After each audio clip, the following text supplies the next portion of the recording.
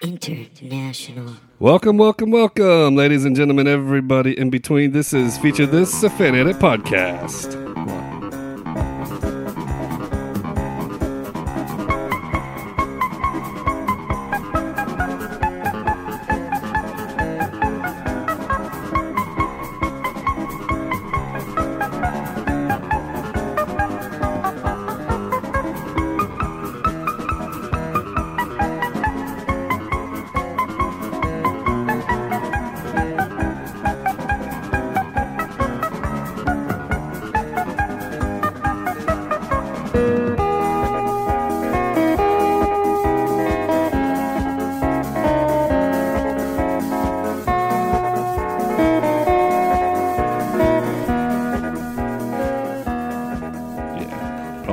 Probably a Raiders theme inserted right there. Is that about right? No. No. Not in the slightest? You going to put the Jaws theme in there just to throw everybody off? I put the Jaws theme in there. All right. For you. All right. I am here today with a fellow comrade in arms, Donna Bourgois. Who's going to do the whole podcast using sign language. Yeah. Well, if I had a second to say anything before Ethan has to LOL. Oh, yeah, you were. Yeah, don't know why the pregnant pause. I can't even see you. I don't know why. And that's Ethan over there on the other mic. Hello, everybody. Hello. Hello, world. Hello, everybody. Today. In between. Yeah. So we're talking Indiana Jones, but not necessarily the Indiana Jones that we could talk about. So I've done an episode previously on Indy 4. Indy 4 is a garbage movie. There's a pretty good and a pretty good fan edit of that. But if you listen, that's a different episode. Okay, right. Go back into the archives. Right? Yeah, it's NJCV, NJSC, one of those. Wow, he did a good fan edit of that. So accurate. Yeah, pinpoint. And but we just we're doing today. We're actually not really discussing a fan edit per se, as much as we're discussing a fan film of particular note. We just got back from the theater watching Raiders, the story of the greatest fan film ever made. The story of the greatest Adam Raiders, frequent guest. I think this is probably the greatest, the only fan film I've ever really heard of. Really? Outside of, like a feature-length fan movie, not like a little short that's put on YouTube that's 9.5 minutes long, but like... Yeah, I don't know of any. I don't know of anyone of anything like this. I was going to ask if people do this frequently. I have never heard of this before. This is insanity. Have you, Donna? There's a Rambo one, isn't there? No, there's Son of Rambo, which is like the... Yeah, like a fake version of the same thing. Yeah, it's like a fake version of the same idea. But I think that there is an actual Rambo one. Really? Yeah, but I don't know. I don't know either. We'll have to put our Google tools to work on that. Okay, I can try. Okay, good luck. So if you watch the trailer or watch the movie, it's repeatedly made clear on multiple occasions that this film it's a documentary about these kids who, over the course of 8 or 9 different summers, film Raiders of the Lost Ark shot for shot, without any kind of budget whatsoever. Yeah. So everything is homemade, the special effects and everything. And it's sort of the documentary itself, goes back to old footage. So we see some of them we see some of the outtakes of the original Raiders, and then we also see what is essentially the purpose of the movie is to capture the last scene that they never got to film. Yeah. So it's a documentary about a film that was made shot for shot of another film. It's also a draft house film, so if you're trying to see this movie, you may need to check for your nearest draft house or Alamo draft house. It should be out soon too. Does that mean that they have have the distribution rights on it? They own it. Yeah, this is their film. No, oh really? Yeah.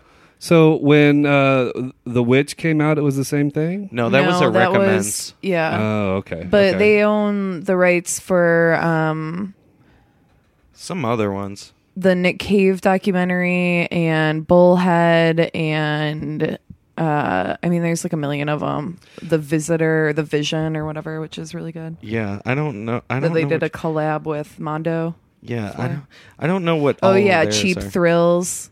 Yeah, Death. Yeah, a band called Death. That was one of theirs. Yeah, That's one I always wanted to see, but by the time I got Clown. around to seeing it, it was out. a band good. Called Death. Yeah, Yeah, that's Yeah, the it's really black good. rock punk rock guys. Yeah, from Detroit. from Detroit. Yeah, that looked pretty badass. Yeah, I mean, I don't know how Tim League does all of his. I don't know how he handles his money. He's a good curator. He's a very good curator. We went to, Ethan and I, well, you go to the movies a lot too, but Yeah. last year when I was writing for the website that shall not be named, I, Oh God, shots fired. It should not be named correctly fired. anyway. yeah, boobtube dot Here's to you. blowjobs. Here, yeah, it's called VA Club.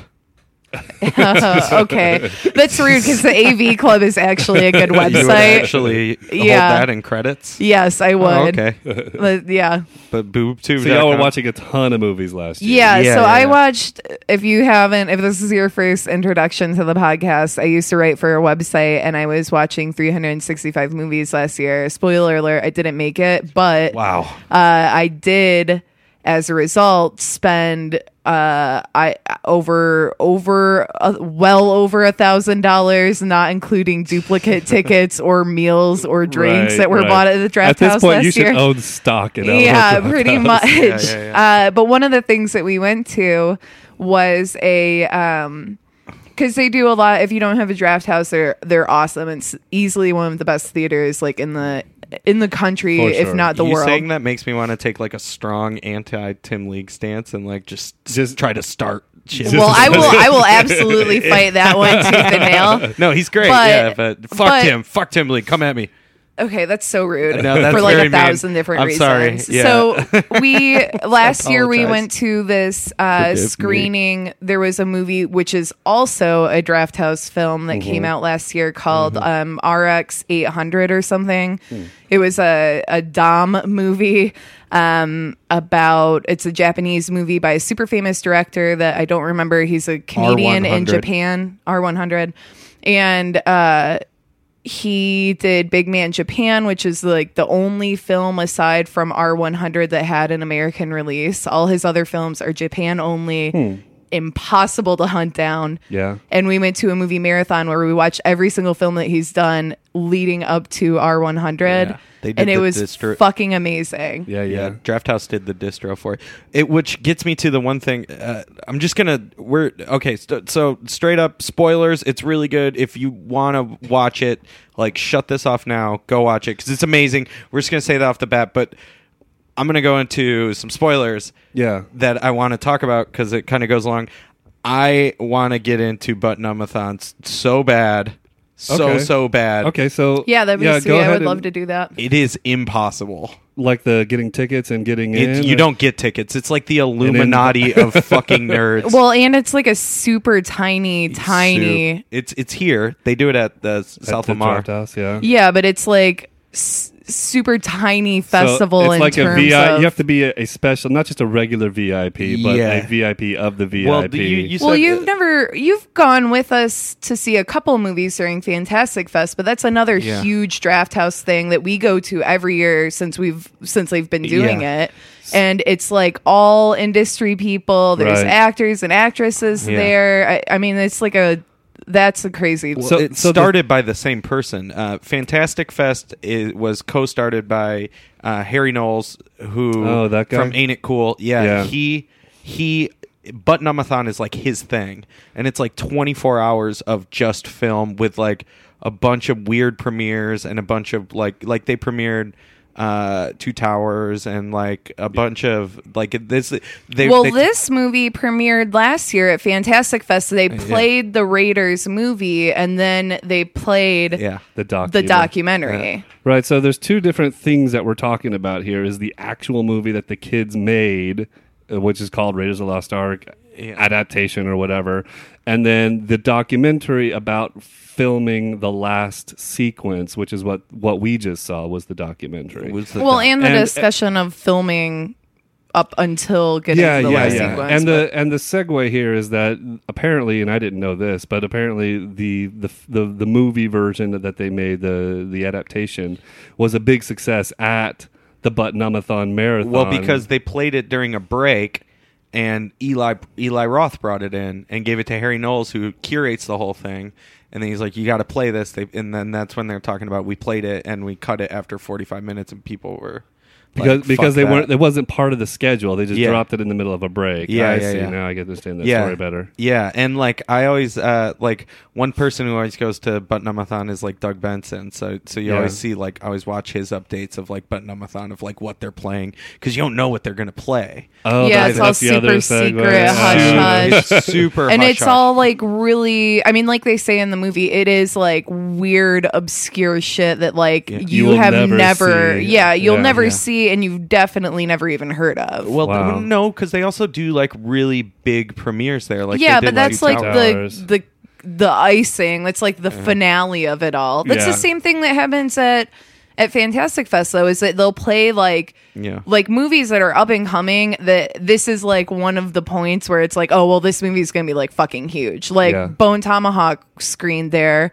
So did The Witch, which is controversial because I think all three of us didn't really care for it too much, but it was a pretty popular movie, and that was the North American screening of it. Yeah. But they also will have a secret event every night, and it's a secret screening, and you don't know what it's going to be, and it's like, you know. I remember I found out about Button-Up-A-Thon like 5 years ago, and I was like, I just like heard about it like a week before it was gonna happen, right? And I was like, oh, I'm gonna go to that, and then like I like get on Twitter and I'm like, it was a rude awakening, yeah, right? yeah. Like you go on the Wikipedia for it or something, and it's like critically hailed as the hardest film event to get into. Even Clooney can't get a damn seat. I'm just like, I just walk in. I don't know. You'll just stroll in. Like, I'm sure they'll have a seat for you. We've done that for like, that's how I get by at most festivals, is like, especially ones that are here. Like, I'll pay for some of them. Like, I'll definitely pay. Like, I'll pay for a film festival. But like, if you can't get in, it's just, I mean, it's like being a kid at the movie theaters. You just kind of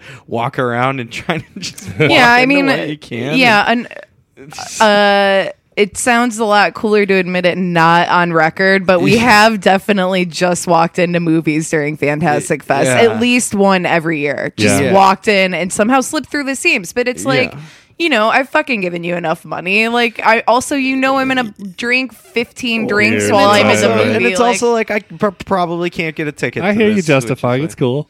Yeah.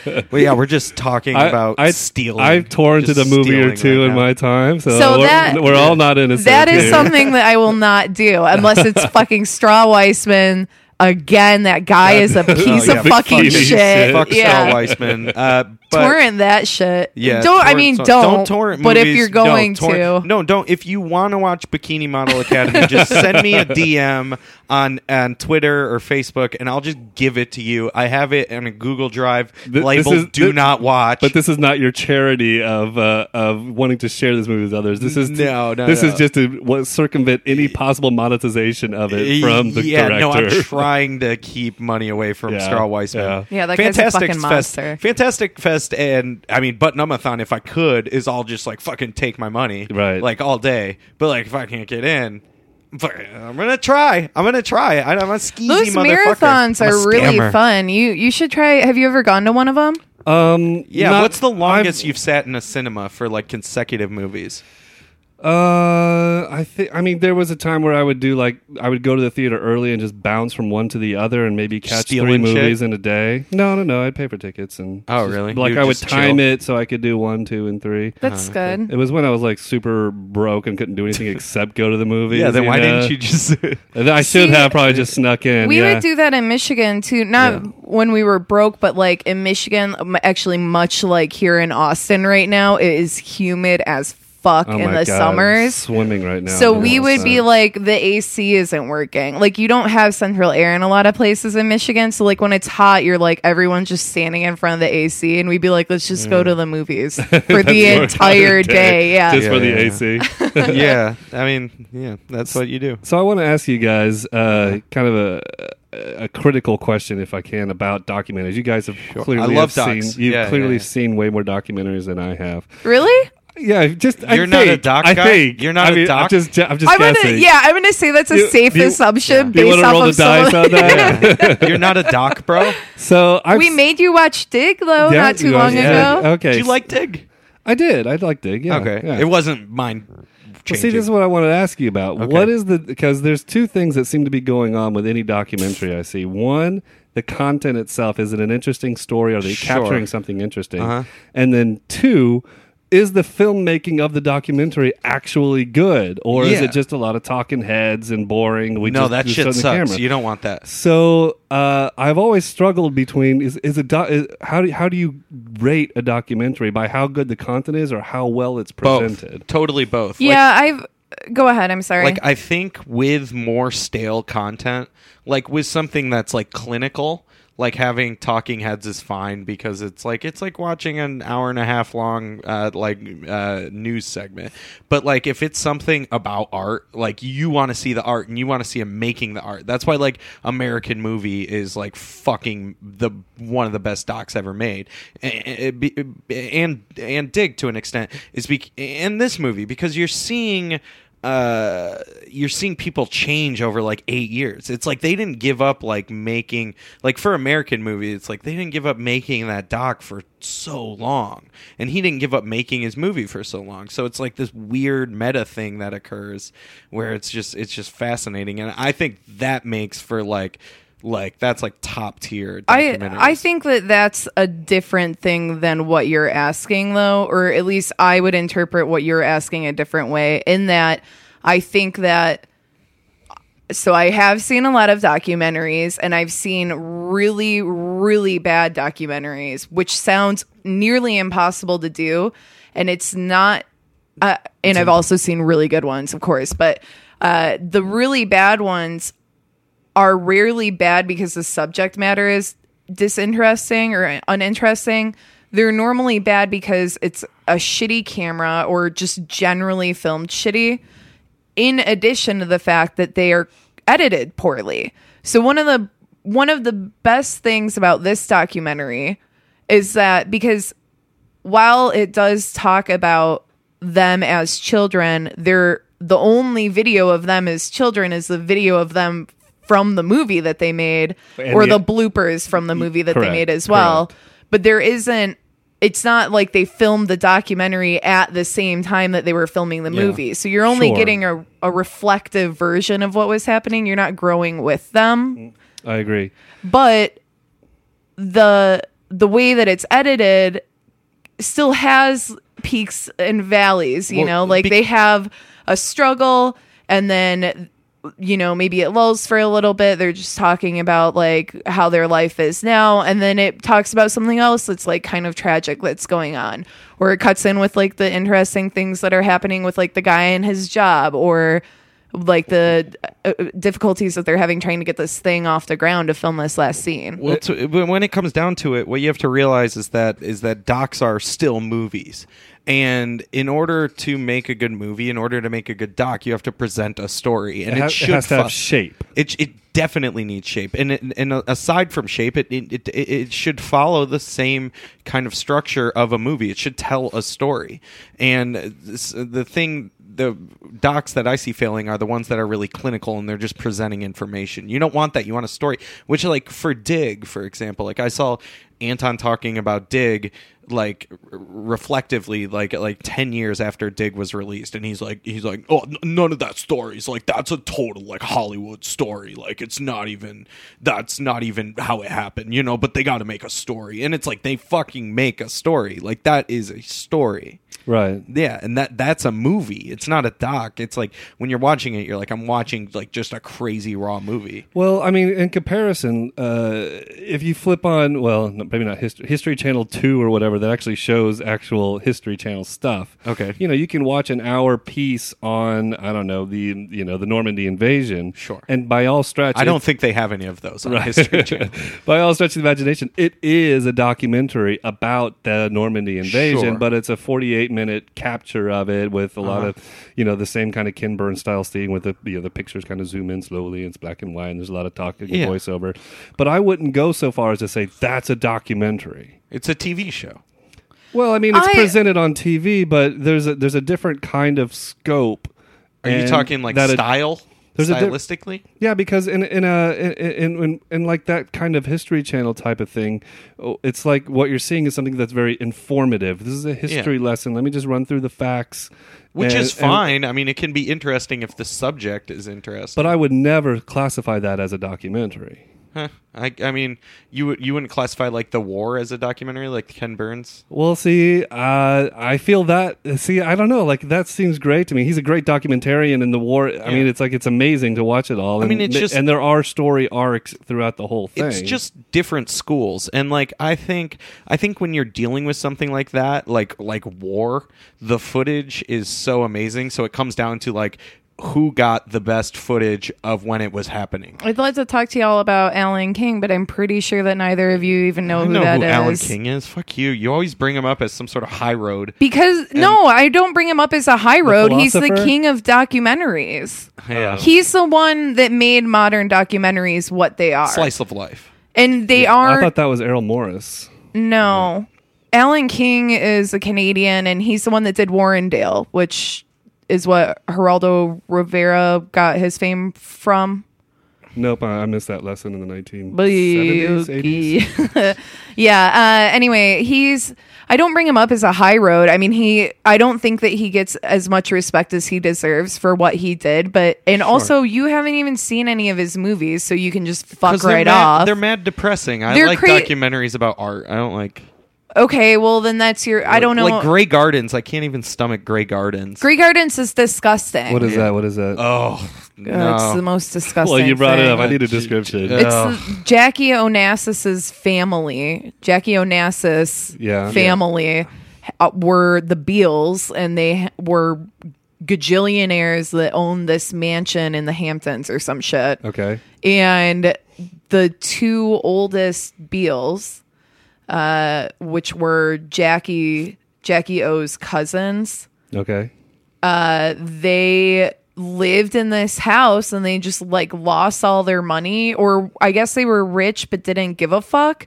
And so they just let the house like crumble around them. Around, like it's disgusting. Like shit. There's overgrown like crazy weeds and shit everywhere. I mean, it looks like a jungle when you're walking up to the house, and then you come onto the house and it's like the wood is like peeling up and like the panels from the house and okay, like but paint's it's surely falling like off. a house in disrepair is not no, it's disgusting. too real. Their minds are they're totally insane gone. And they're like laying in bed like eating caviar and toast, Yeah. and like that's all that they do. And it's just fucked up shit. They wear bathing suits the whole time. But you're saying this particular documentary doesn't have any kind of story arc or something. No, it totally does. It's just them hopefulness at the end. Well, no, it's just them talking. Yeah, really. I mean, it's like the Alan King's ones where it's like it's just too real slice of life. Like it's way too real. Well, the Alan King ones are interesting though, and there's the other one that he made, the one about the married couple, is less depressing than Warrendale or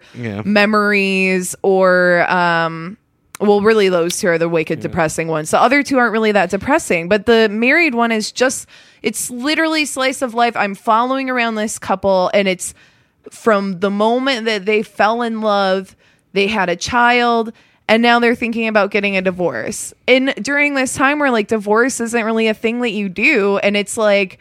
It's really intense to watch that happen. Right. And he's just a fly on the wall. Like that is fascinating. Yeah. But it's not like a big theatrical story, you know? Speaking of Grey Gardens, I actually want to see the new documentary now where they satirize it. Because I mean, gross. like at least in the like clips where they show, because I haven't watched any of the documentary now stuff. I don't know if you guys. I haven't watched it yet. I've been waiting for you. You know what it is? No. It's Bill Hader and Fred Armisen are making like fake documentaries and like sort of like Drunk History kind of thing. Yeah, but it's like a TV show that's like satirizing like the documentary format. The documentary format, but like in actual documentaries based off real. No, based off of completely made up stuff, but like each one is in a different like kind of setting. So like they satirize Grey Gardens, I think. They satirize like a dad yacht rock band that like blew up on one hit. And they like actually wrote a song for it. But it's Bill Hader and Fred Armisen, so it's like there's. I don't think there's any T in his name. Fred Armisen? I don't think it's a T. I think it's just Armisen. Yeah. You want to tell me that I'm taking You're the being high road? pedantic. You fucking You're open being yourself. pedantic. Okay. So Well, you're being a podiatrist. Yes. So Beezo, your feet. So my impression of Raiders was that it's a pretty good story and it's a pretty good documentary, but I wasn't wowed on either side of that. What? Yeah. I thought it was really fucking great. So did I. I thought it was put together like fantastic. See, the thing that I didn't care about the documentary, and it's Okay. hard to be, okay, they did something amazing and I'm not going to be able to mimic it or whatever, but like if you saw any trailers for it, you get the 7 or 8 or 3 or 4 people that you recognize saying they made it over the course of 7 or 8 years with no budget and they were kids. Yeah. And then the movie starts off with those same guys coming, they made this movie over 7 or 8 years, they were all kids, amazing. And then like throughout the rest of the documentary, it keeps cutting back to those people. They made it over 78 years and they were like all kids that had no budget. And I kept feeling like there was a sort of pattern on repeat that the documentary kept going back to, and it didn't have. It was trying to make an arc out of something, like you're talking about, build that shape. Yeah. Like it had the ending, and it was like, how the fuck do we get to the ending? The ending works, but how do you get there? And I felt like it was kind of struggling, trying to find some kind of narrative to get to that the last. See, I thought it had a pretty good narrative with like the third wheel guy. I forget everyone's name. Jason. I just straight up don't remember names. Yeah. But yeah, I thought that was a pretty good arc in it. I thought the whole thing about their friendship and when he got addicted to crystal meth and all that. Yeah, but they never show or they never talk about probably what happened. Don't have footage of that. Well, time. they don't need to show it per se, but they need to talk about what happened after. So he did 4 days clean. Now he's done. And apparently all the stuff is over, and now his life completely turned around. Like, what? I mean, I guess. And then he met the girl because he was in a rock band, but then that didn't go anywhere. We didn't have any explanation. Was she on the set ever again? Maybe there was Why some did we need loose to see her? I guess. Yeah, it wasn't as clean. Life isn't clean. No, Beezo. I don't need clean. What I need is, or not need, but I'm just talking about as a documentary as a whole. Okay. I'm looking for the story that you're talking about, the shape and whatnot, and this arc. And I felt like they had the ending. And they had this old material that it ended fucking they were strong. Yeah, dude, it really did. And they're trying to find that story, and that's why I felt like real bad. Like, why do I feel bad about this? Because I like the material, but I don't like necessarily the presentation. But can I fault one or the other? How do you criticize a documentary based off what they're actually trying to capture or how well it is captured? I understand where you're coming from, and I definitely agree that there were some things, and this is a point that I don't like in films or documentaries. I do not like it when they throw things in there that are like, here's like, oh, did you fall asleep? Wake up because I'm addicted to meth now or whatever. And it's like, I don't like that kind of stuff. That's really frustrating to me. But I was less captured by the more adult things. Like in a normal person's life, those would be like pretty big things for sure. But for me, when I was watching it, I was just thinking about like how, I don't know, like there were kids sitting in the row in front of us, and I was like, that's so cool. Like, that's so cool. Like, how awesome would it be to like bring a kid to this movie instead of Finding Dory? Yeah, no, well, for real. I mean, like, that's so amazing. Like, if you want to make a movie, like camcorders are so cheap now, and it's like, they're called iPhones. Yeah, I mean, you're not going to make a great movie, but like, get out there and fucking do something fun with your friends. Yeah. You know what I mean? That's so great. There's so much like whimsy there. That's so wonderful to me. That is one thing that I definitely thought was strong about it, is that you do have this. You do kind of have this element that's inspiring, where it's like, I mean, even though it was hard, like, at least they tried, and like, at least you can do things like that. I thought that was really inspiring. Is like, just kind of get off your ass and do it. Like, one of the more poignant moments in the film that I really liked was when they wrap it up when they're like they thought they were losing their childhood by filming this whole thing, but what turned out was they were actually filming their entire childhood. Yeah, that was a nice little turn of phrase. And also, like, another great thing about it too is not just the aspect of being creative and embracing that side of you, but also these guys have known each other forever, and they admit that they fell out, but they all get back together, and it's like, they're clearly friends. You know what I mean? Like, that's also such a great message. Except that I mean, not to, the Jason guy. The Jason guy, he like shows up at the set with the plane, and you see him for one scene. He's like, "Yep, I'm here," and then we never see him again. Yeah, except there was also that scene like shortly after when he was on the set, and he was like clearly just like bitching to the crew about like how he could have done things like way better, right, with miniatures and whatnot. Yeah, I mean, like obviously he's jaded, so it's like I don't know, I really want to give you a whole lot of film time. See, that's the kind of thing that like if you're, I want to see that why that after thread. all this, like, hey man, we just brought this guy back, and now he's not copacetic. Yeah. You know? I mean, but that whole ending is taken over by the pyrotechnic guy. That shit is fucking that guy. nuts. I want to see a movie just on that guy. Yeah, that guy's a fucking that guy's a psycho. legend. You know who He's he a reminds me legend of? in my mind. The first time he came on. Okay, so this guy, they get funding and they go to they get funding to film the final scene that they haven't filmed of Indiana Jones, and they're filming it how many years later? It's like 15. They're filming the plane scene. So they go to this prop place or whatever, and this guy, they pay this guy, they've got all these funds now, and they're gonna pay this dude to make a plane just so they can get the fight scene and then ultimately explode the plane. And this guy's like, the shot starts on his car and it says Metalhead is like his license plate, and then he proceeds to just talk about how much of a metalhead he is. And it turns out that's like the pyro guy.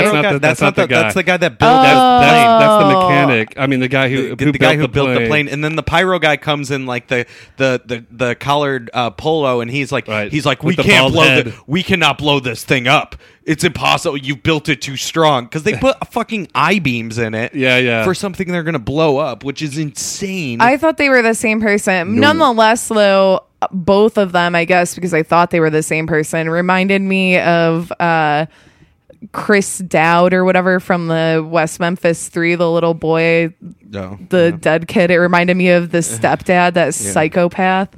What's his name? Mark Byers? Yeah. Byers, Chris Byers. Yeah, Mark Byers was like, I'm going to piss on their grave. Yeah. Oh my God, that guy's nuts. So good. Yeah. Another good doc. Great docs.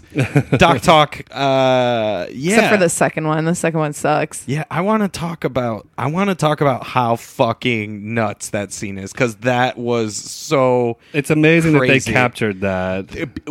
It happened so like real. 3 times, though. I mean, because that first one is so fucking real. Yeah, but the plane doesn't explode the correct way, and so the pyro guy is like, I'm gonna go check it out. I'm a pyro guy, like I got this. Like, well, not to be specific, it blew up, but only on the undercarriage, and it's supposed to blow up the whole top side of the thing in a big fire explosion. So, not to mention, this guy is like insanely like preaching safety. Yeah. Throughout the film, so he's super ironic and contradictory. So he walks up to the burning plane. I feel bad spoiling this, there's but we've given you lots of spoilers. There's like 5 minutes of just them hitting the buttons on like multiple and you have to controls realize, like, to this try is and the trigger last this. time they're ever going to get a chance to film this cost explosion them for this all scene. of their all money. the money, everything is on the line, and this thing didn't explode.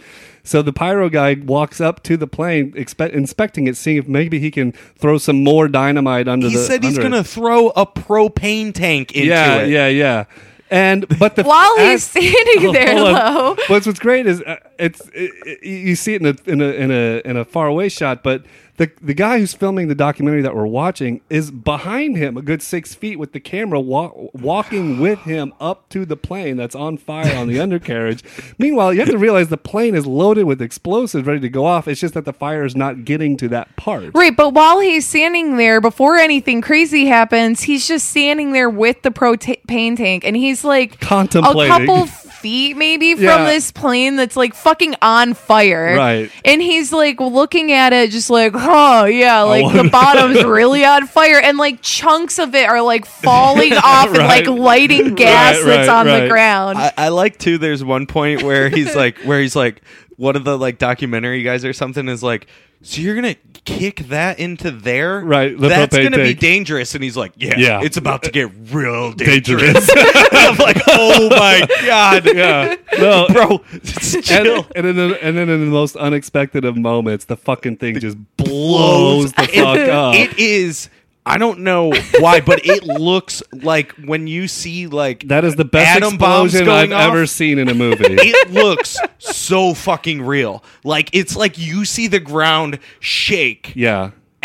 Coming at him at the fucking pyro guy. Yeah. Everybody falls over, right? Because it's a fucking bomb. It's an explosion, and the concussive thing knocks him to his ass. He's basically unconscious. He gets up and he's like, oh, and like stumbles away, then falls over. Right. Then you see another explosion behind him, like a minor one. It's just like the flames are like fanning out. And then they show a shot from way far away. Yeah. And you just see some fucking guy like trucking it down there to like make sure this dude's okay. Right. And then it explodes again. And that guy's just like, whoa. And he eats shit. It's just a gaggle of idiots that like it's so good because it's like a climax and they've just dealt with like this thing is like such like kind of a terrible carbon copy that's just like not right. It's like form versus forms, like it's just not working out, and then it's just the perfect moment where it's so like perfect. Everything leads to this and it gets fucked up so badly that the pyro guy almost dies. Right. He passes out. Like, so then some people go to get him, right. a different person than the other person that was walking by that was exploding, and then it explodes for a third time while they're trying to drag this guy away. It's nuts. They get him beyond the line of safety, and they're just like, oh, I guess he's dead now. Well, no, they call EMS, and they come and pick him up, and they try to revive him. There was like an audible gasp in the theater because everyone was just like, what the fuck? Like, is this for real? Well, because that's the thing is like we know that guy is seriously in harm's way. That's not an actor that's been, blue screened. This shit is not planned. Exactly.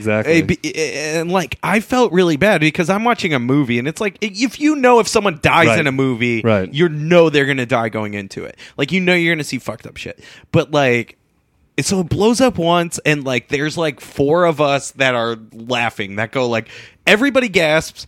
And like me, my natural response is like fucking laugh because I'm a child of the internet. And like, and so I'd laugh at it and then it blows up again. And then there's like 3 of us laughing. And then it blows up the third time. And I'm the only one that's dying in the theater.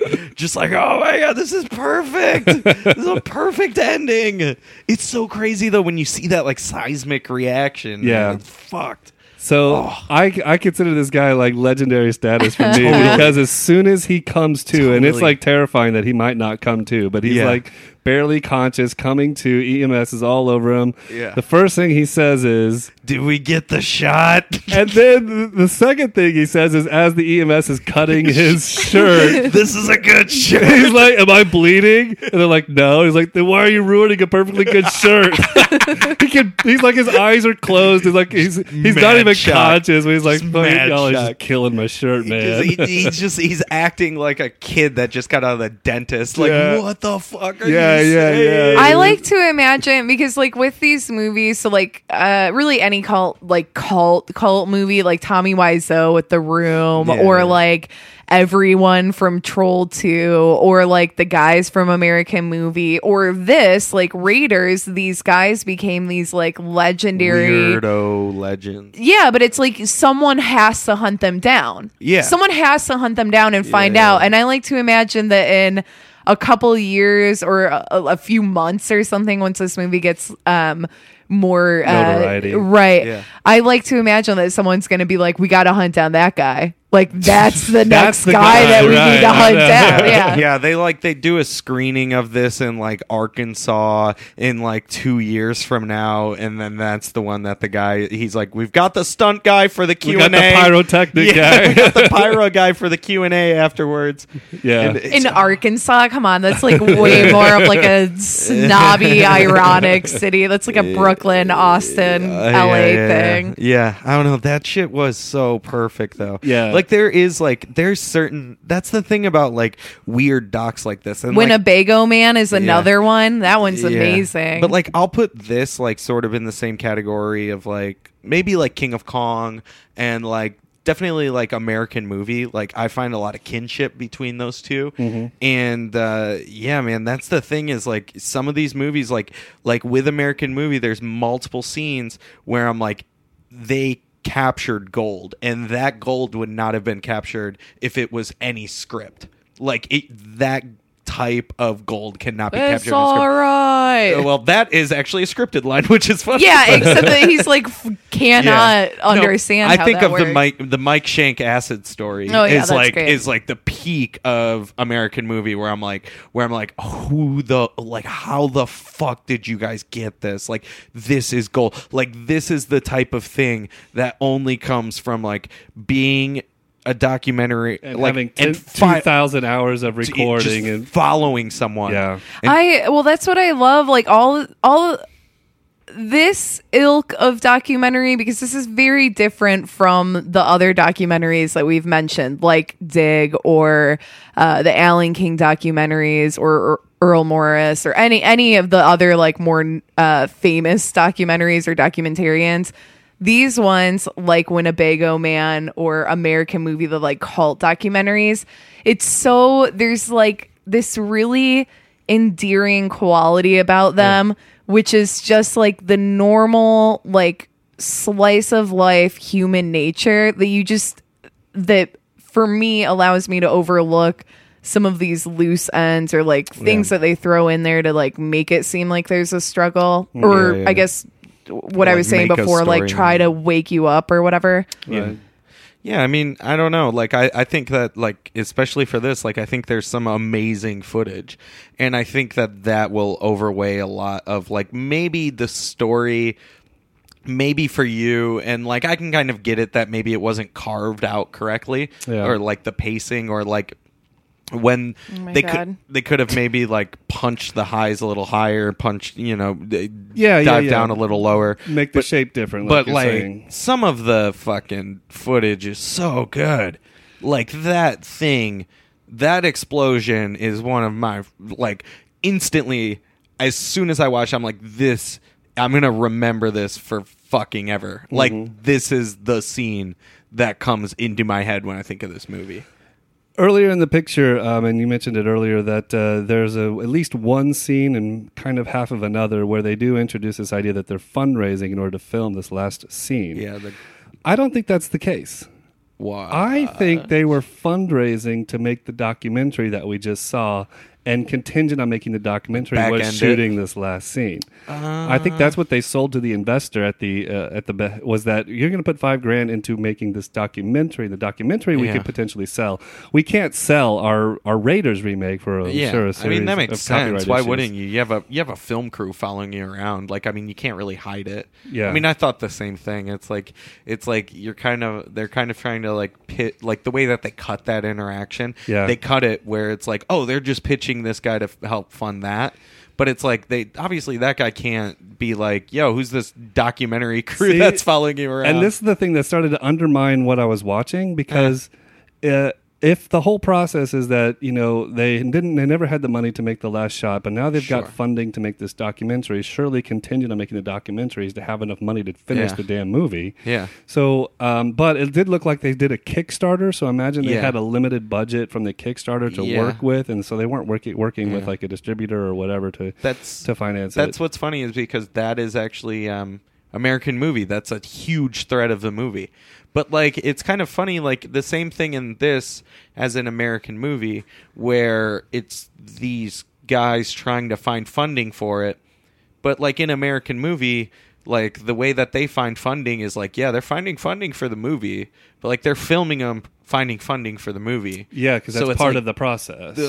I mean, I can see like now, I mean, when American Movie was made, and like kind of where docs were, like I can see then it actually being like a sincere thing, because he's also like hitting up like his like 90-year-old uncle for money, so it's like his uncle's not gonna buy into the doc. Yeah. But like nowadays, like the way that everything is monetized and people I think understand that type of shit, I think they maybe cut it to seem like they're trying to fund that last scene, which might have been half and half. I don't know. Yeah. I don't care. I'm willing to like forego that. I'm willing to just let that out of my mind and have it be like just suspend my disbelief. Did you like Winnebago Man? Because really, I think that one's interesting and funny, but I guess what I like, and the reason why I'm asking, what I like about that movie is that there's is the search. They spend a lot longer on the search for that guy, and that's like my favorite thing. Yeah, is the search to find these people. But you have a similar concept in the search to find the funds to make the movie, which is equally interesting to me. Yeah, I mean, it's kind of funny because both of them, you're starting to have a lot of docs and everything centered around a lot of these like legendary tape trading tapes, like pre-memes. Which is interesting. I think I'm trying to think of like there's that other one that's about I've been trying to think about it this whole time and I couldn't remember what it was called. But there's that other one about I think that we own it. I know that you and I watched it together. But it's about like the cassette tapes where the guy would record Jungle Crackers. No, it's not about raves. It's the one about cassette tapes where the guy would like record his upstairs neighbors, and then they made like a zine about it, and then it became like these like cult things. Yeah, fuck. What is that? It was the same thing where there was like literally a network of like you would subscribe to this zine or this magazine or whatever, this thing, this newsletter, and every month it would list like, this is the address that you're going to mail this off to, and you would get a cassette tape and you could listen to the cassette tape and it would be all kinds of shit. What? So like sometimes I think it would be VHS tapes as well, but like it would be, it's just him recording his upstairs neighbor. So the people that this film follows are these two guys that live together they were always kind of like these guys. They were always doing like creative shit thoughts, and they were best friends and they were living in LA and they were trying to make their way in the movie industry or whatever. Right. And they moved into this apartment through circumstances of not having enough money. They moved into this weird apartment and they ended up filming or recording their upstairs neighbor. Because they were these old men that they didn't know what they looked like, but the old men would just get into like these insane fights, like absolutely insane. Like, you smell like beef, Frank, fuck you. And then it would be like absolutely silent for like 10 minutes. And then the other guy would be like, I told you to stop dancing with my wife. And it's like, what is going on up there? I can't find it in initial Google searches. I was thinking of Tape Crackers, but yeah, that one's about like jungle rave tapes. Yeah, fuck, what is that? That movie if is you know so us, tweet good. At us at Cult Busey. We own it, I feel like. I don't know what it is. I don't know. It's going to drive me insane, though, because it's really good. Yeah, but it's like the same kind of thing. And I guess that was the point that I was trying to make before, is that like there are a lot of like, there's this really awesome resurgence of, there's a resurgence certainly of documentaries lately, I feel like, because it went kind of dry for a minute. It was just like big action, blockbuster kind of shit. Sure. But now there's a lot more documentaries coming out and art films, which is cool. But there's this whole other breed of documentaries that have been coming out over the past like 5 years, I would say, that are like about these like insanely niche, weird, culty things that are just like fucking amazing. A lot of it stems around like that one, this one. A lot of it stems around like tape dubbing and like pre-internet tape trading Right. and like things that became viral before viral was existed. trackable, really. Yeah. So you have all these people trading these same things, Right. which, like, I don't know, like that was definitely before my time because, like I said earlier, You're right. I'm a child of the internet. Like the allure of that tape, the Raiders tape, was so much more mysterious than it is probably now, where it's found now on it would YouTube be, or whatever. Well, you now know? if like kids were making it, it would be like that kid. It would be like these kids took a day to try to film something in their backyard, and now they're on Ellen, and it's like shit would just get blown up. Yeah. You can't have like it's hard to get like that weird like grassroots virally. Well, the thing that's Right. especially crazy about this particular movie, so the movie is found or eventually shown to Eli Roth, and God only knows how many copies existed before that. Yeah. Well, I And- mean, and to afterwards. what extent? What number copy was that he originally saw, Sure. which was then made into a copy that he brought to the But Numathon? And what's crazy is that something. Wow, this is Forgot what I was trying to say. Alan King. So I wanted to. There was kind of two things that I got triggered while watching this movie at one point. Oh, boy. Yeah, I was God, like- it's going to be a. So terrible first one. off, the first thing that happens is the guy has an executive producer, and there's two different executive producers, and one of them is this guy named Jeremy Kuhn. And Sorry. where did it get cut off? Do you know? It did just literally right as you were talking. We're back. So, I clicked the wrong button. I went to high Sorry. school with this guy Jeremy Kuhn, and the dude was like a bully. He was like a year older or something. He was in the marching band. I was in the band. And it was like just a bully, and it was like A marching band bully? Yeah, I would've bullied- Well, the I tuba would've players bullied- and the drums, they kind of like the percussionist guys. They I were would have all, like- bullied both of you guys. Yeah. No, like, and I was like, I always put a bad taste in my mouth. And then, like, a couple years later, like, Napoleon Dynamite came out, and I was like, fuck yeah, everybody loves Napoleon Dynamite. Yeah. And come to find out, he was one of the producers that made that happen. And I was like, I just don't like the idea that guy is success. Anyway, so that's how the movie started off for me. And I was like, I gotta shake that off.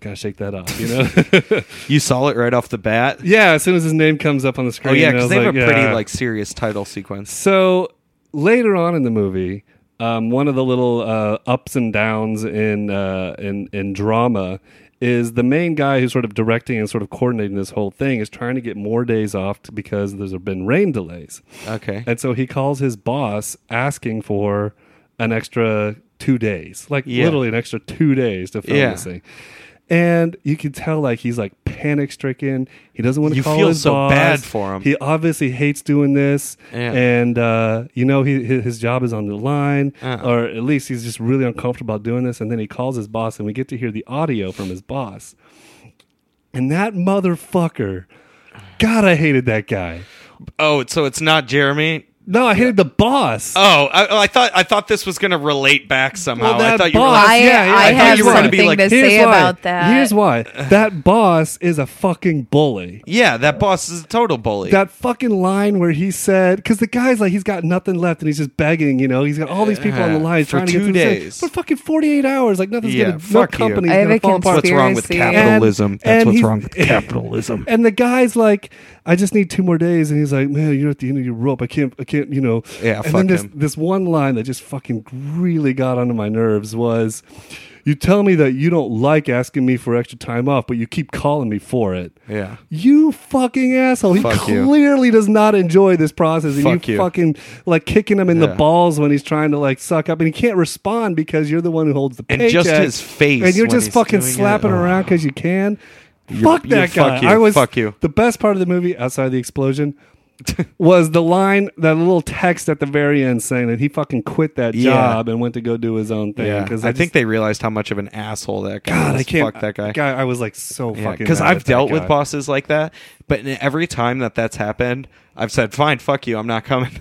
Because fuck them, fuck them, God, they're so fuck them hard. Donna, you were gonna them hard, jump fuck on them this hard. hate train. Go. So, oh my God, I hate you so much. Dude, you're a bully. I'm a bully. I'm a bully on this podcast.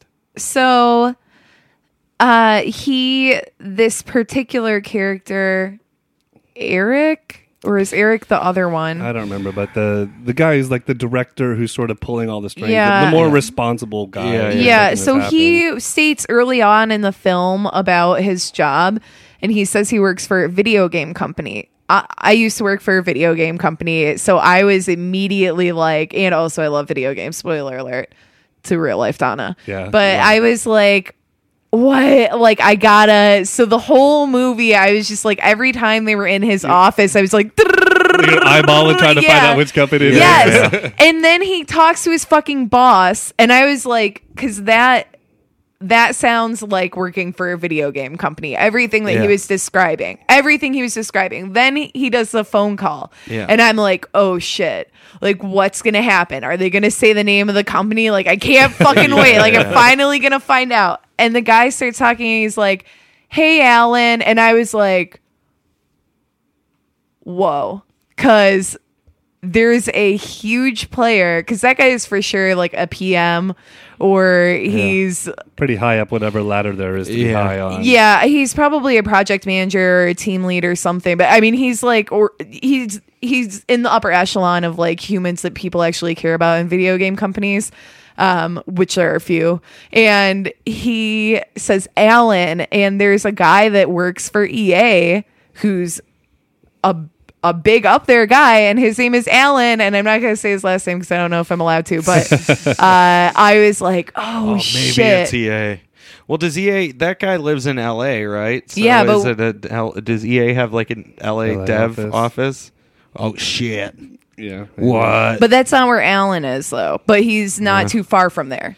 Ooh, damn. Look how But I've met Alan a few times, though, and he's a nice guy, but I could definitely see him getting that way. I just hate pieces of shit like that. Yeah. You just fucking enjoy. Well, like, someone can figure out what video game somebody's company dreams that and, guy like, works for. because you should have been they like dude, having man, power over people. It's like, dude, you should have just been like, dude, man, you're working so hard on this. You got 48 hours. All I have is that, when you come back, I get to see the thing first. Yeah, just be cool. Don't be a dick. Why would you be a dick? Because you're a dick. That's why. Because you hate your own life. Hate those assholes. That's what working at EA was like too, though. I mean, it sucked. Like, I was like a peon in the system, and like literally the reason why I quit is because they refused, despite the fact that I was overqualified for every position that I applied for within the company.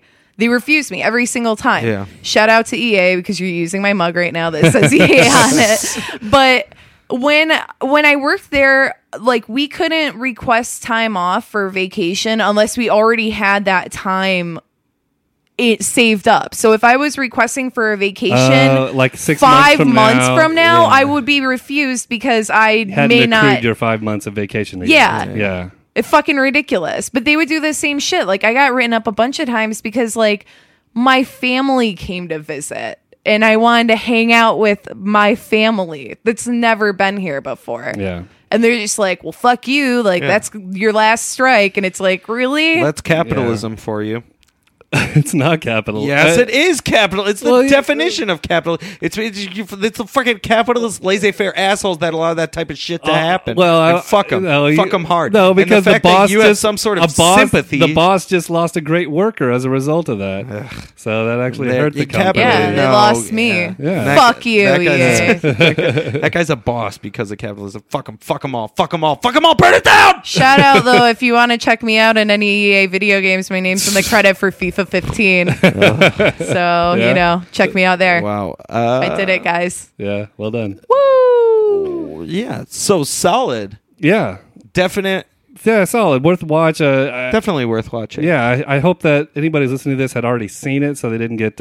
Well, we did the thing. I know we said the spoilers. See, I don't mind hearing spoilers and then watching something, because well, you're a freak. But like the whole thing is like, I can try to explain how real that bomb blast is, but when you fucking watch it, it's going to be amazing. It's a pretty intense. And I'm going to make a GIF of it and just watch it constantly, because that's what I want to do, is just see that. Because like, it's like the sand moves and like coming at them.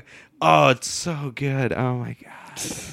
Yeah, and I do love. Speaking of which, the third wheel guy, how he fucked up the whole Betamax copies. Yeah, they had to reshoot it. Because at the beginning I was like, oh, there's an A in the corner. Like, what the fuck? No, I was like, I know that's on the. That's not the dock. Yeah, but like I was like, I know that's something. And then when they brought it up, like, yeah, we had to scrap like 3 months worth of yeah. Which I don't know how to work Betamax, so I don't know how that happened. But I don't either. That shit is fucked up. Yeah. Because, like, I know with VHS, when you film with text, you can see the text in the viewfinder, I believe. I think. Yeah, because you can see the time code if you put a time code on it. Yeah. I think. I don't know, but I've never worked with Betamax. Something to try. Yeah. So, so Raiders, the story of the greatest fan film ever made. Something like that. Wait, you can see it too. You can watch some of it. I'm sure it's What's on their YouTube. website? It's Raiders Guy. RaidersGuys.com. RaidersGuys.com.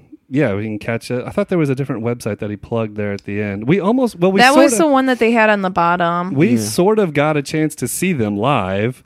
Yes, at the very end, there was supposed to be a Skype call-in so we could talk to these guys, ask a few questions. The main actor who played Indy and the main director guy, his friend. But the Skype call was terrible, and there were big blobs on the screen, but that's all we got a chance to. So we didn't get a chance to really ask the questions. I wanted to These find guys out. are doomed. They're like me. I wanted to find out what, if any, copyright limitations were now on the original Raiders film and how they would be able to distribute it. I imagine it's distributed free online on their website. Yeah, I would bet it's Look up their website. I would bet special features on the DVD copy would be my guess, but that's a smart. Well, no, because you can't sell it. Why? Because the whole thing is copyrighted, surely for 20th Century Fox or Paramount, whoever owns it. Raiders of the Lost Ark, the adaptation, $25 for a DVD. Damn, we need to be selling some fan edits. Raiders adaptation DVD plus digital download, $40. I'd be down to throw in if you guys, everyone throws in $5. $5, yeah. Oh my god, you can buy the jacket on their website. You can buy Indy's jacket worn by Chris for $5,500. Holy shit, their store is amazing. Wow. They've done you can get a book of the storyboards. Oh, that'd be cool. Their storyboards were actually really phenomenal. fucking awesome. And they were... We should talk about it. He drew Jason, it all from memory. Yeah, you have to realize back in the 80s, you couldn't just like fucking grab a VHS or a DVD or whatever and watch it scene for scene and storyboard it identically. He apparently was able to memorize a shitload of the movie as he watched it and created his own pretty detailed storyboard of the entire movie when he was like fucking 12 years old. That's crazy. Or 8 or whatever he was, That's crazy. Well done. I don't know. This is wild. Yeah, I would definitely like to see the whole thing. I'm assuming you're going to have to buy it. You can buy the whip on here for $3,500. There is a sweet shot at the end where he whips a can off of the truck. Yeah, he's really good at it. It only took him 800 tries, and they got it. They also do a really cute thing. So a couple other like little things that are really good. I don't want to spoil any of the actual Raiders movie if you haven't seen it, because there are some cute, funny little things that they talk about that are their favorite moments. Yeah. But the guy that they had to play the bad dude that he has a fight with at the end was fucking ripped. Holy shit, that guy. Ripped. He needs to be in Expendables 4. He looked like fucking Batista from Guardians. He could like, be his stunt double. Shit. The guy was ginormous. It was crazy. So at the end of the movie, they show this final scene that they shot that this documentary covers. Right. In the end credits, you mean? Or, in the end credits, they show this scene finally all cut together, all finished. Yeah. With below it the actual Raiders of the Lost Ark. So you can see how well it compares. And it is like really fucking good. spot on. Except for when saturation. that dude takes his fucking shirt off, it's like... The guy who takes his shirt off in the remake is like a bigger, scarier, more monstrously huge guy than the one that's in the movie. Yeah. Fucking ripped. Like, he takes his shirt off and it's like, oh, my abs are like growing abs right now. And the other guy in the fucking original Raiders takes his shirt off. It's all like floppy. It's who's this pussy? Yeah, Jesus Christ. Yeah, it was crazy when they showed the end. The only way it was like at first, the first scene I switched them up and I was like, okay, I need to pay attention to the one that has a little bit more saturation and contrast. Right. And then which Indiana Jones has a beer belly? Yeah. This and the final sequence was actually shot with a professional DP, so it obviously looks a lot closer to the original film than the rest of the other stuff, which was shot, some handheld camera back in the day. So yeah, but I mean that like the whole story of how they made the Rock, that's amazing. Yeah, they had to make the Rock like 5 times. Yeah, and they did a great job like tracking that too. Like they were kids. That's amazing. Yeah. My favorite story of that is like when they build the first one in the room and then they finish building it and they can't get it out of the room because they built it too large inside of the room and they didn't think of having to take it out. Well, I don't understand why they didn't just rebuild it outside, because they said like they just scrapped that idea altogether and then went with the barrel. Well, yeah, because I imagine, haven't you ever recorded a song or something and then like you're like, oh my God, I captured magic, and then all of a sudden it like deletes itself. That's literally what the fuck? And you don't try to recreate it as a result. No, because when you try to recreate it, it's garbage. Yeah. What Tribute is all about by Tenacious D. Yeah. The one with the spool looks so shitty.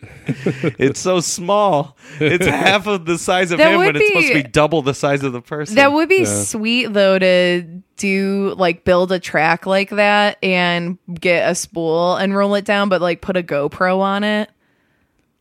Why? A GoPro that will rotate around as opposed to it's standing spinning stationary. Yeah, that'd be sweet. Like, what? You could just throw it down a hill. I don't think you need to make a track.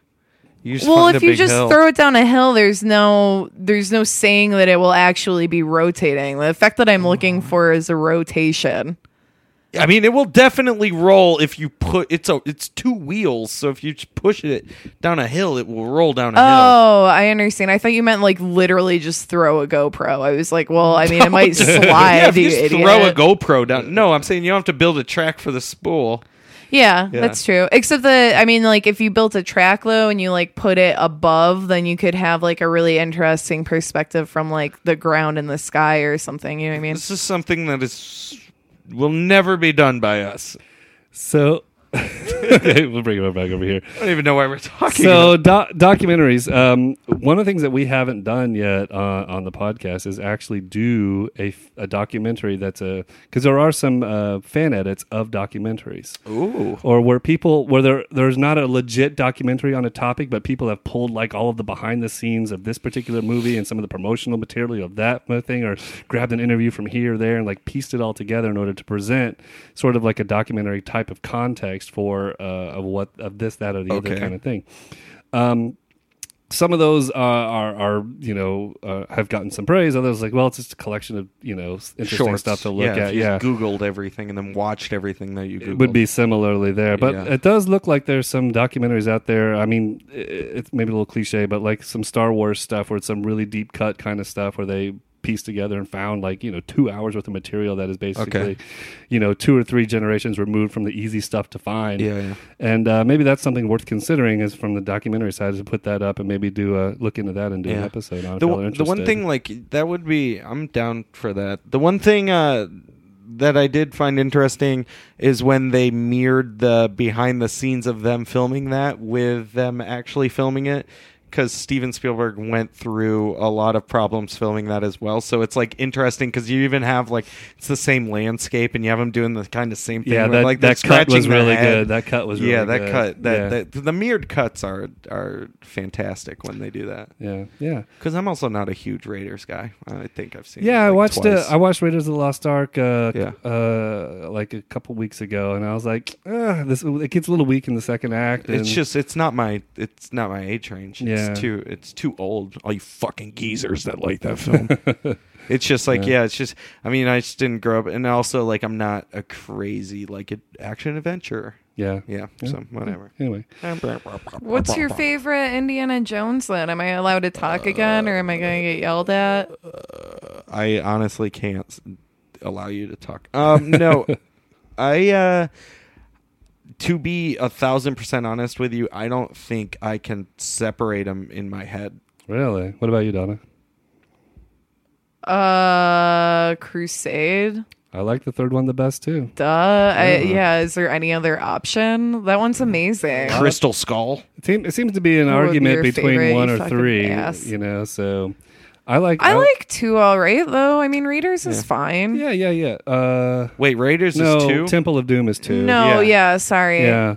I don't mind 2 at all. I like it a lot. I think the third one is just a more solid movie. And I mean, there's better action and just the conversation between Sean Connery. Yeah, Sean Connery's a good addition. So Raiders, the first one, right, is the one where they fight Nazis, and it's the classic running from the ball. Well, they fight Nazis in the third one as well. Okay, second one is Temple of Doom. Is that with his dad? Or is that's the third one. That one, yeah. Okay, so what's the second one? That's the one I'm not. There's like this, deep Aztecian kind of temple that they walk into, and there's some guy who's like killing. He has his own little slaves that he's got from the population, and he kills them in order to gain power. And there's a scene where he like pulls his hand and some dude's heart and grabs it. He has the beating heart and he eats it. It's like the famous. There was the short round, and it is like Dr. Jones. Yeah. I don't know. No? I mean, it's nothing? It's all Nothing? Tomb Raider. I didn't even like Tomb Raider. Tomb Raider sucks. Yeah, Tomb Raider. Except the new ones. The new ones are amazing. They're supposed to be, but I just don't like the topic. Like, I don't like the new ones are good. Only Tomb things that I like is Legends of the Hidden Temple. Shout out Silver Snakes. Purple parrots. So like your Illuminati sign right there. Blue barracudas. There's no one knows what I'm talking about. There's more. Yellow monkeys? Nope. What other ones are there? They're red. The monkeys are red. Red parrots. No. Purple parrots. Red monkeys. Yellow what? Do you know? I don't know. I don't think it's silver snakes though. No one was wearing silver. Okay, well, I'm so lost. You ever watch Legends of the Hidden Temple? No. It's an old. It's like. Did you ever watch like Guts? Well, like actually, this is interesting. So there's exactly what you were talking about fan edits. There's a guy on YouTube for whatever reason. I watch a lot of weird stuff on YouTube, and I actually subscribe to a lot of channels.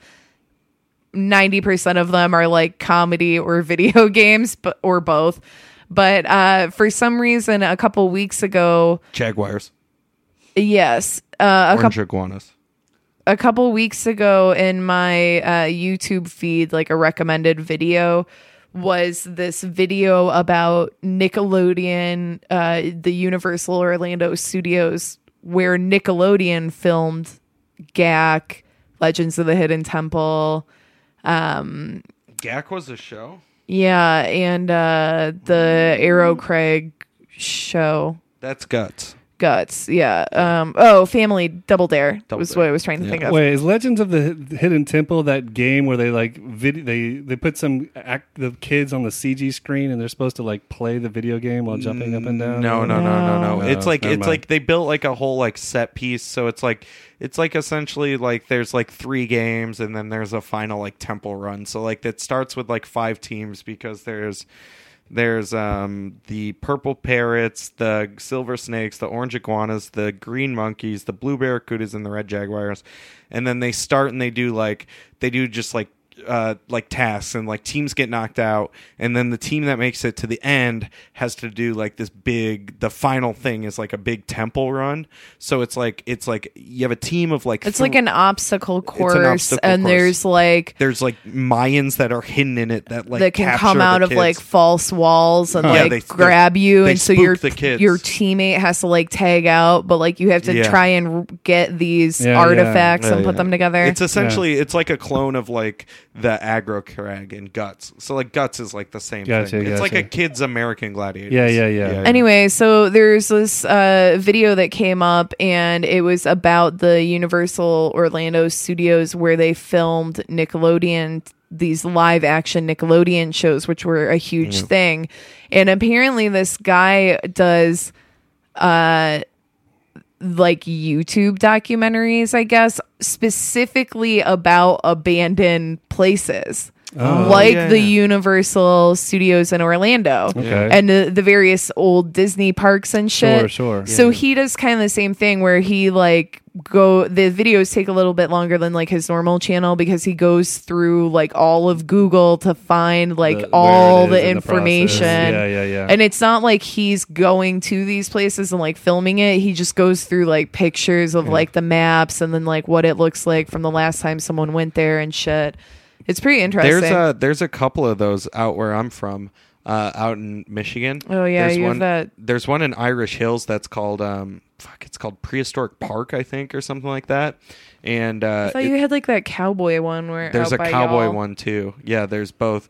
Abandoned theme parks. So like out in the middle of the woods, there's like an overgrown dinosaurs. Roller coaster. Oh shit! Dinosaur, like big giant. It's a prehistoric park. Yeah. So it's like it's just like big kind of Jurassic Parky things. Nice. Yeah, it's out in like Irish Hills area. Why haven't we ever gone there? Because it's fucking weird out there. Yeah, but I love dinosaurs, and I've gone camping in Irish Hills before. Yeah, I mean, Irish Hills is just weird, and it's just like it's kind of far out of the way, so it's just kind of really like. I mean, if I lived back there, maybe I'd go out to it, but like I'm not like a weird geocaching urban. I like dinosaurs though. Dinosaurs are tight. Yeah. I mean, there's some really fucking weird shit out there. Yeah. Alrighty, so wrapping it up. Thank you, Donna. Thank you, Ethan. Everybody, go see this documentary as soon as it comes to a theater near you. Yeah, and you're gonna like it. You're gonna enjoy it. Thank you for listening. This wraps up another episode. Well, we should talk about you're on iTunes now. Yeah. Let's do some quick plug-in here. I'll do me last, but what's going on with the Gary Busey Town stuff? I think this is on the Gary Busey Town feed. This one should be. Yeah. So if you're on it, just rate and review. Follow us on Twitter at Cult Busey. Email us if you need to. Cult.busey@gmail.com. Or if you just want to share your love. Yeah, follow me on Twitter, Ethan Billips. Yeah. Just search that. My name is X34ERB. Or if there's like a new movie that you'd like us to go see and talk about. Yeah. This was an interesting experience. We haven't done this yet. I don't think we've done theater. I don't think we've done a theater film yet. Well, Beezo has, yeah, but in we the spirit haven't. of and in the spirit of fan editing, it would be interesting to take a documentary and fan it and try to shape a better documentary out of it. But that'd be difficult to do without. But maybe you could probably do that with all the extra hours of footage if that was available, like on Blu-ray or whatever. I'm willing to give that a chance, but whoever has done those edits, be prepared because I guarantee I'm going to rip you to shreds. Yeah, and I don't see that very often in the fan edit community. I mean, people don't really do that, so I can't really see it. I mean, because like when you buy a documentary, it's not generally packed with extra features. Oh, I mean, no, I've seen a few. I mean, not out of the three that I've seen, one had extra stuff. Well, like the just for comparisons, like the Metallica documentary had about 4 hours of extra footage, so 4 hours of not want to see, or an extra 2.5 hours, something like that. It was 4 or whatever total. Yeah. Okay, forget about that for a moment. Anyway, so I want to plug some stuff. Go ahead. Oh, sorry. Were we talking about the movie still? No. We're wrapping up. Go ahead. I'd be interested in watching a documentary one though. I will rip you to shreds, though. No, okay. not me. Let's rip somebody else to shreds. No, that's what I'm saying. Yeah, I mean, whoever makes the documentary one, I'm going to kill you. Well, if you make a documentary from a previous documentary, but if you make a new documentary based off supplemental material that hasn't been put together yet, I'm still skeptical. All right, fair enough. I'm hard to impress. That's fine. I want to plug. You can listen to our radio show.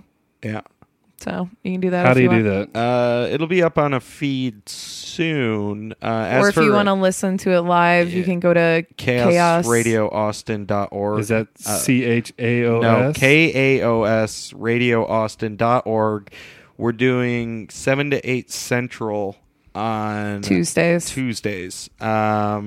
It's just a comedy variety, bit related, funny, weirdo times. Scripted radio. Somewhat, partially. Okay. A lot of riffing too. But yeah, we'll have a FCC Presents will have a feed on iTunes shortly. We're just gonna get like 3 in the bank, so we've only done like 2 so far. So give us a couple of weeks, we'll be up there. And speaking of iTunes feed, I think I have figured out somewhat 80% there on my iTunes feed for Feature This. So instead of having to go to the website Feature This Podcast to catch the episodes that don't appear on the Gary Beezo Take a feed, mobile. there will be a Feature This Podcast on Apple that you can catch there, and I'll try to get it on Stitcher and some other things if possible. Mm-hmm. But work in progress, making progress, and so there it is. All right. So just search Feature This on iTunes. Yeah. Or Body Tape International. Hopefully. Body Tape International, the network that'll be umbrellaed over, or we will be umbrellaed under. How do you say that? So hopefully it'll Gary BC just search that. You'll feature this both. and a subsequent other podcasts FCC and part of. All right. Everybody, thank you for listening. Thank you for sharing. Thank you for doing the podcast with me. Thank you for watching the movie, blah, blah, blah, blah. And we will talk to y'all later. Come my way, Tim League. Cheerio.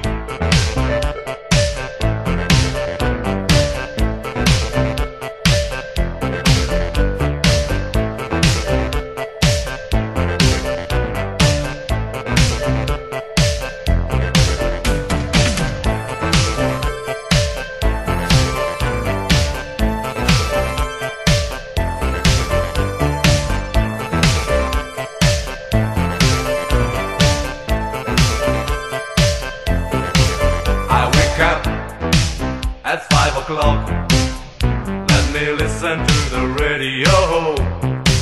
No better way of sounding than listen to the roads of Tokyo make me dreaming of you. I am a soldier, I know what I need. My baby loves me but she is not here. With voices voice, a pretty voice, I wish you were here.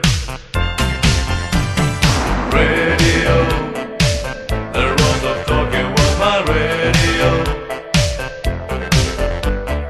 Radio, the roads of Tokyo was my radio.